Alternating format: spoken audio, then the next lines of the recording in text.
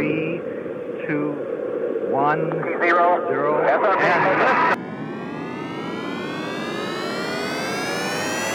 It's one small step for man, one giant leap for mankind.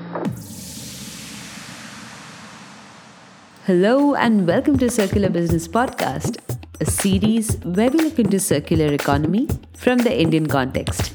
I am your host and host, Shri Priya Sridharan, and you are listening to part 3 of our discussion with Kiran Pereira, where we're going to dig deep on sustainable solutions to the global sand crisis.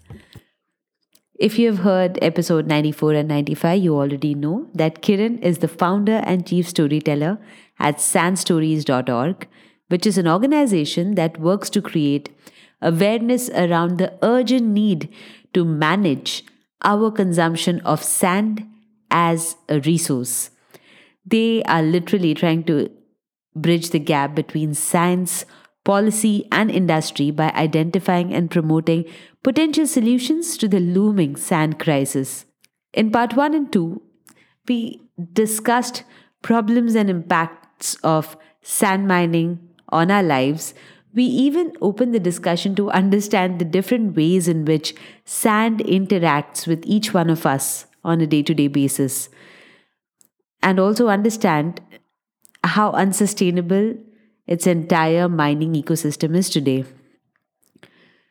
In part 2, we start discussing solutions, circular solutions, sustainable solutions to the various applications associated with sand, majorly the construction sector, which has the highest volume of sand that is utilized. तो अब problems discuss कर लिए, हमने potential solutions discuss कर लिए, पर action points तो रह गए, right? So that's what we're going to do in today's episode, where we discuss and understand from Kiran what can you and I do to make an impact on this global sand crisis. We even talk in brief about her book, Sand Stories, and we also understand how we can take action today. So, ladies and gentlemen, without further delay, allow me to take you to part 3 of our conversation with Kiran.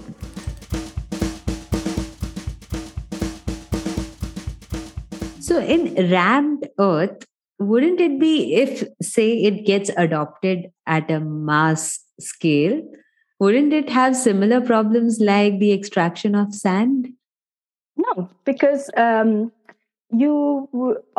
you would use the material that is extracted at site in order to build at site. So it would be minimal. The cost of transportation would be minimal.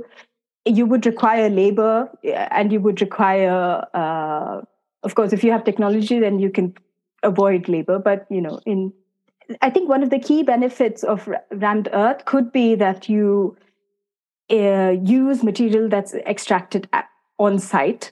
So there are no these opaque supply chains and extended supply chains. You eliminate that. The downside to rammed earth in some situations is that it requires insulation in cold countries. It's not current building standards do not require some sort of So there's research happening. There's a European, the EU-funded project called COBORGE that is looking at how they can add this insulation layer to COB architecture. Yeah, so in some way, if it reduces the consumption of sand that come from far off rivers, you don't know where.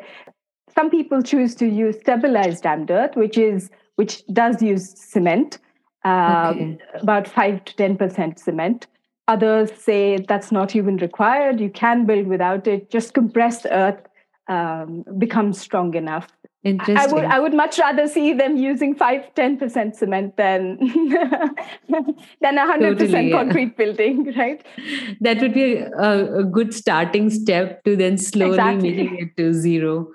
Sorry, I just want to add one more. I think when we talk about natural building techniques, many people believe that you have to it's like as though you're living in a cave or something. These.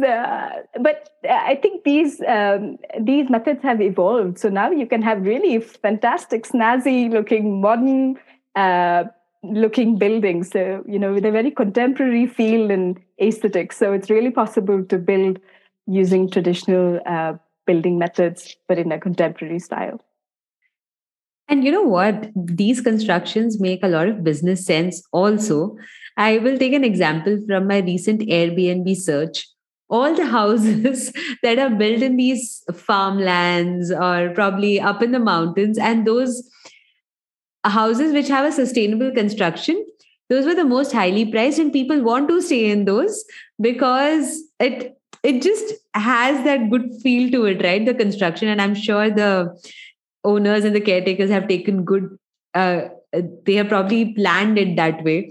So I think it's sustainability is the misconception that sustainability has to be charity or donation is just old school. I mean, it's not the case anymore. We can have business cases around it. Economies can run if only we start thinking from that perspective. But on the circular solutions for the construction industry, what according to you are some major challenges that today that exist, which is stopping it from scaling up? Lack of awareness, I think, is a big one. It's just, especially when you talk about sand, the only time we think about sand is when we are planning a beach holiday, right? Yeah, exactly. There's no other time we think about sand. So I think lack of awareness is definitely a big piece there. I think sometimes regulation is archaic. It hasn't caught up to the times we live in, and the kind of narrow window of opportunity that we have because of the climate emergency and the IPCC report and all of that. And so breaking down barriers, breaking down silos, collaborating across sectors, I think is crucial. Otherwise, we could just it's definitely a huge barrier, I think. Okay, thanks for sharing that. I'm also trying to think now. We did talk about what 2050 would look like, and probably if the newer constructions make use of circular solutions, it is actually going to make it a better place to live. But what do we do of the embedded carbon of the existing concrete structures? I'm sure at some point of time, when the building is towards its end of life, it has to be demolished, or it has to either undergo repair and maintenance, or probably there'll be a new structure that will come in place of that. So do we have a technology that can probably extract sand from construction demolition waste, or probably that waste, can it be reused into newer construction? 100%, yes. Let me think. Let me give you an example of Zurich in Switzerland.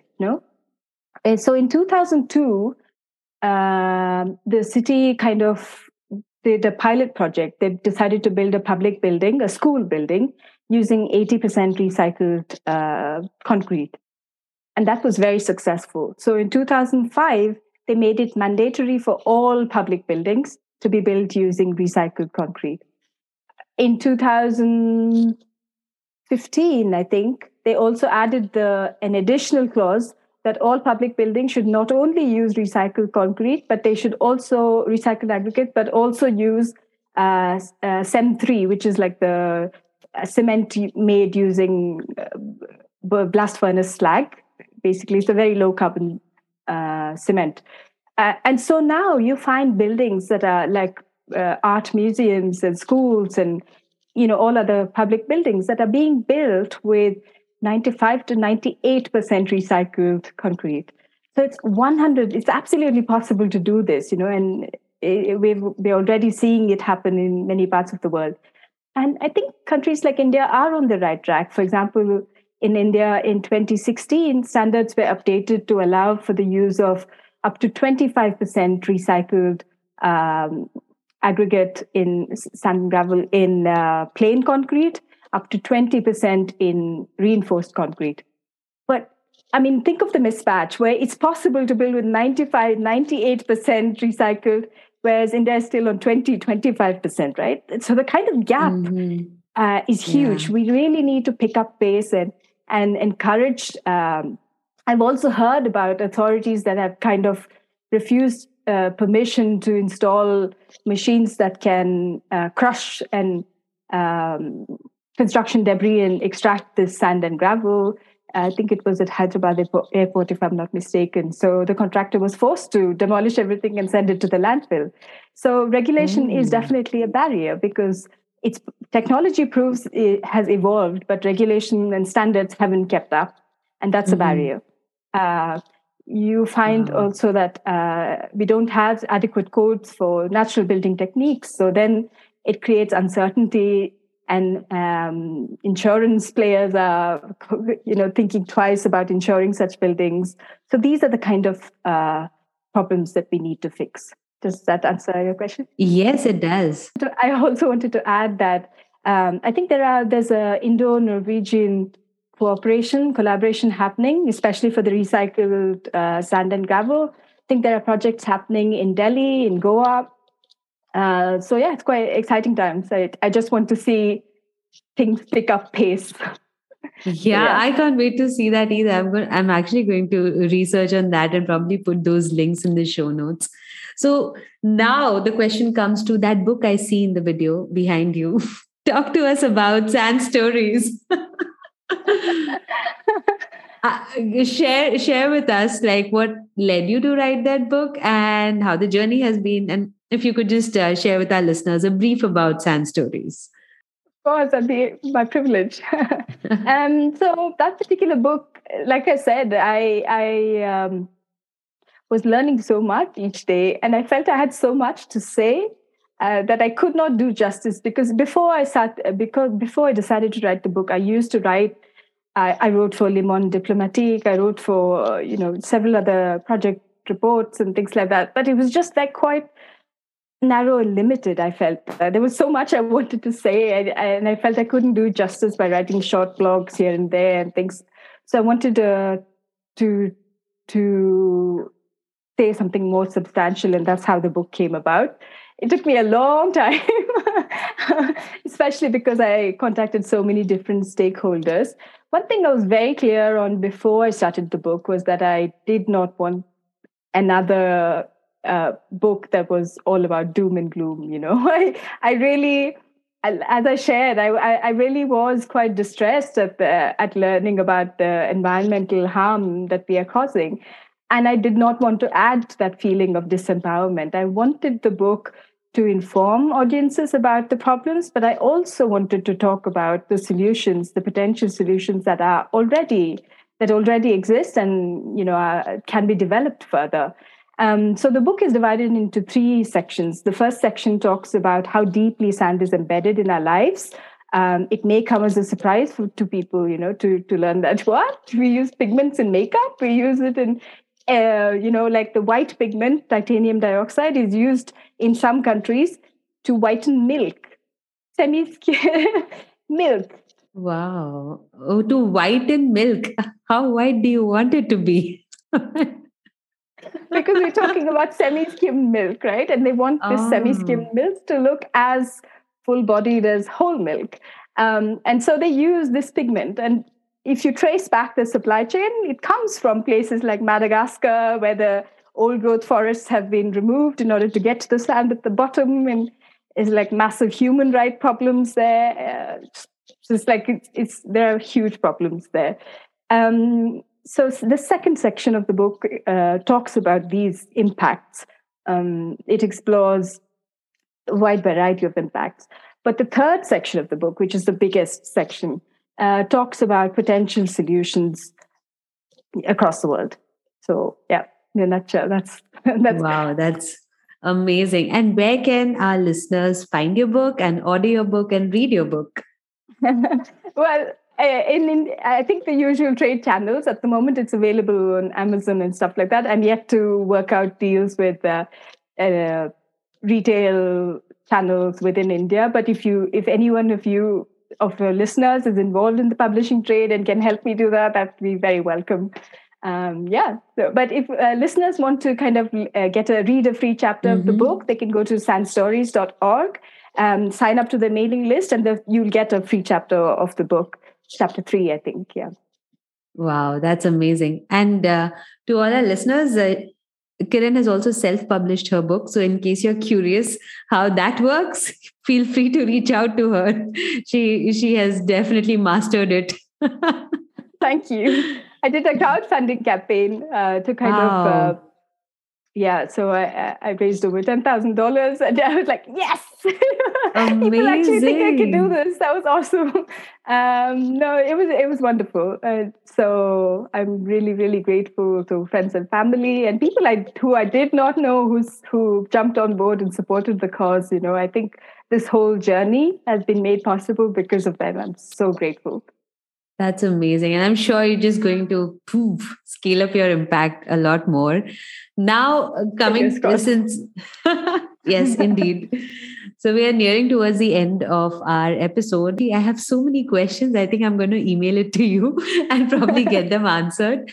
But on an individual level, what can a person really do? And this I'm genuinely asking to even understand, what can I do to impact this industry, or probably reduce the impact of sand and kind of help this industry go more circular? Are there small actions that people can take that can lead to results? Yes, I would say yes. Every one of us, regardless of whether we are doctors, engineers, lawyers, teachers, activists, whoever we are, we use sand, right? Whether we are aware of it or not, whether we like it or not, we use sand. But despite the volume of use, very few people know about this. So I think raising awareness is, the first step.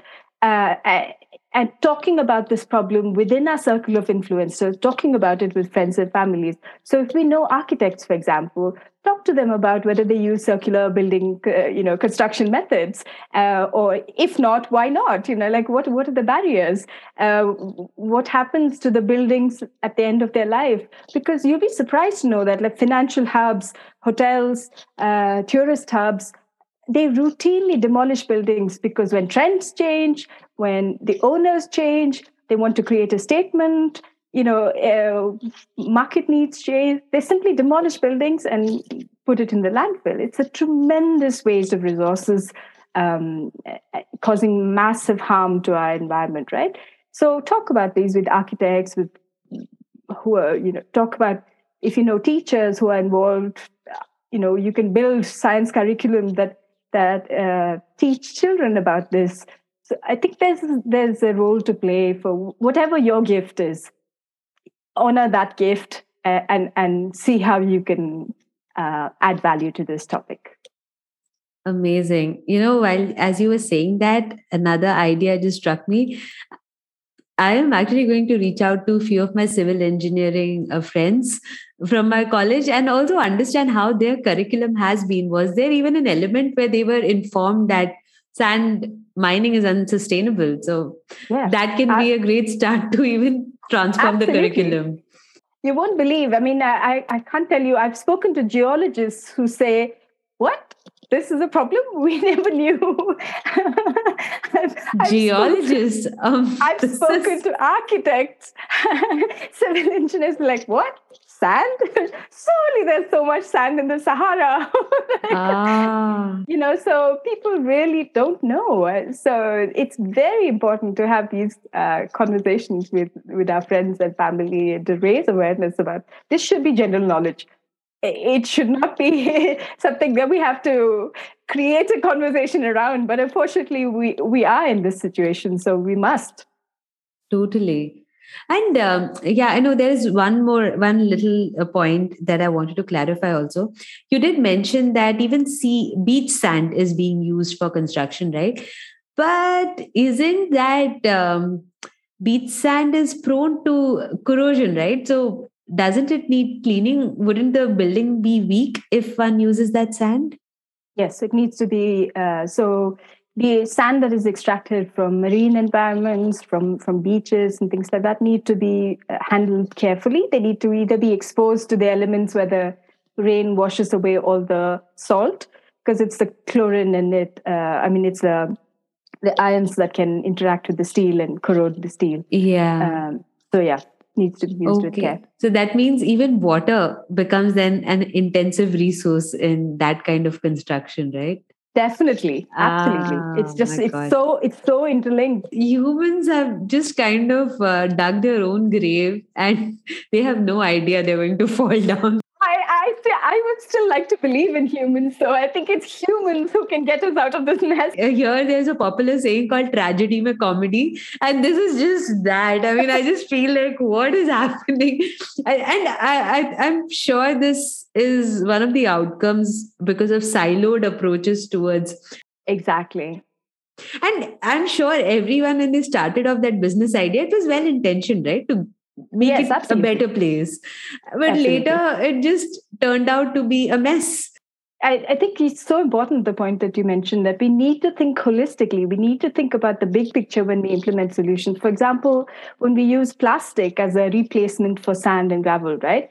That may solve the problem of waste collection and stuff like that. But in the long run, it can lead to microplastics, which are generated and are leached into the environment. And so it can, then they land up in the fish that we eat. And it's just like, it's a huge circle. So we really, really need to think about the big picture whenever systemic thinking is hugely important when we talk about solutions. Absolutely. I couldn't agree more with you. Could you also share some resources or videos that helped you on the journey, and probably some of the young students who are listening to the podcast, they can refer to that? Absolutely. If you go to sandstories.org, there's a special resources section that lists all the key resources that are important to know about. I need to update that and add more, but you'll find the most important ones there. Awesome. So that's a great start. And I'm going to add all those links to the show notes. Kiran, where can our listeners reach out to you?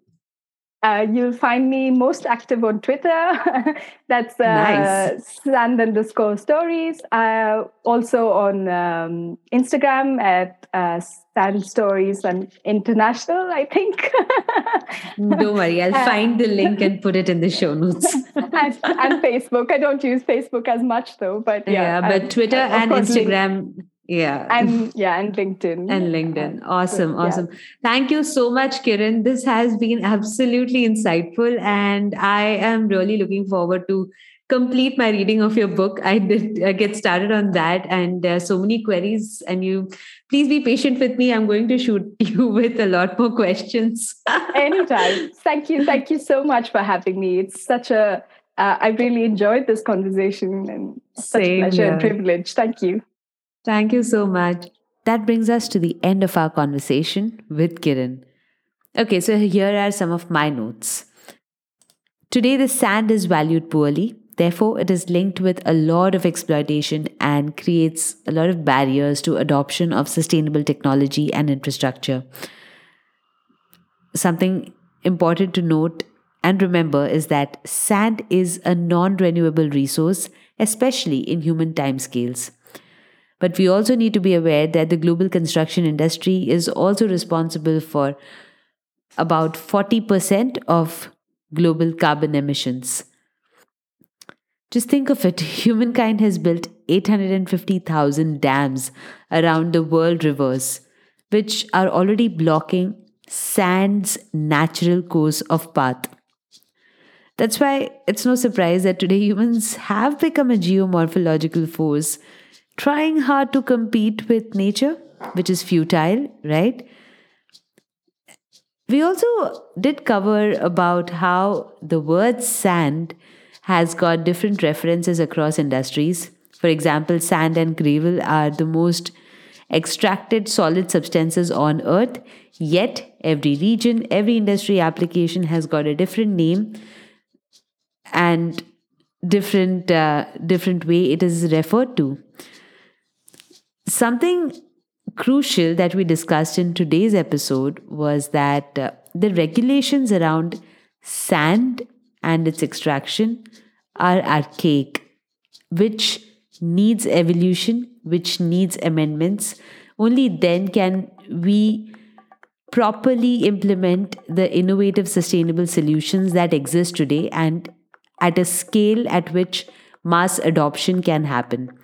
Next, which has been common throughout all the three parts, is that the awareness around unsustainability of sand is heavily lacking. And that's where you and I can truly make a difference.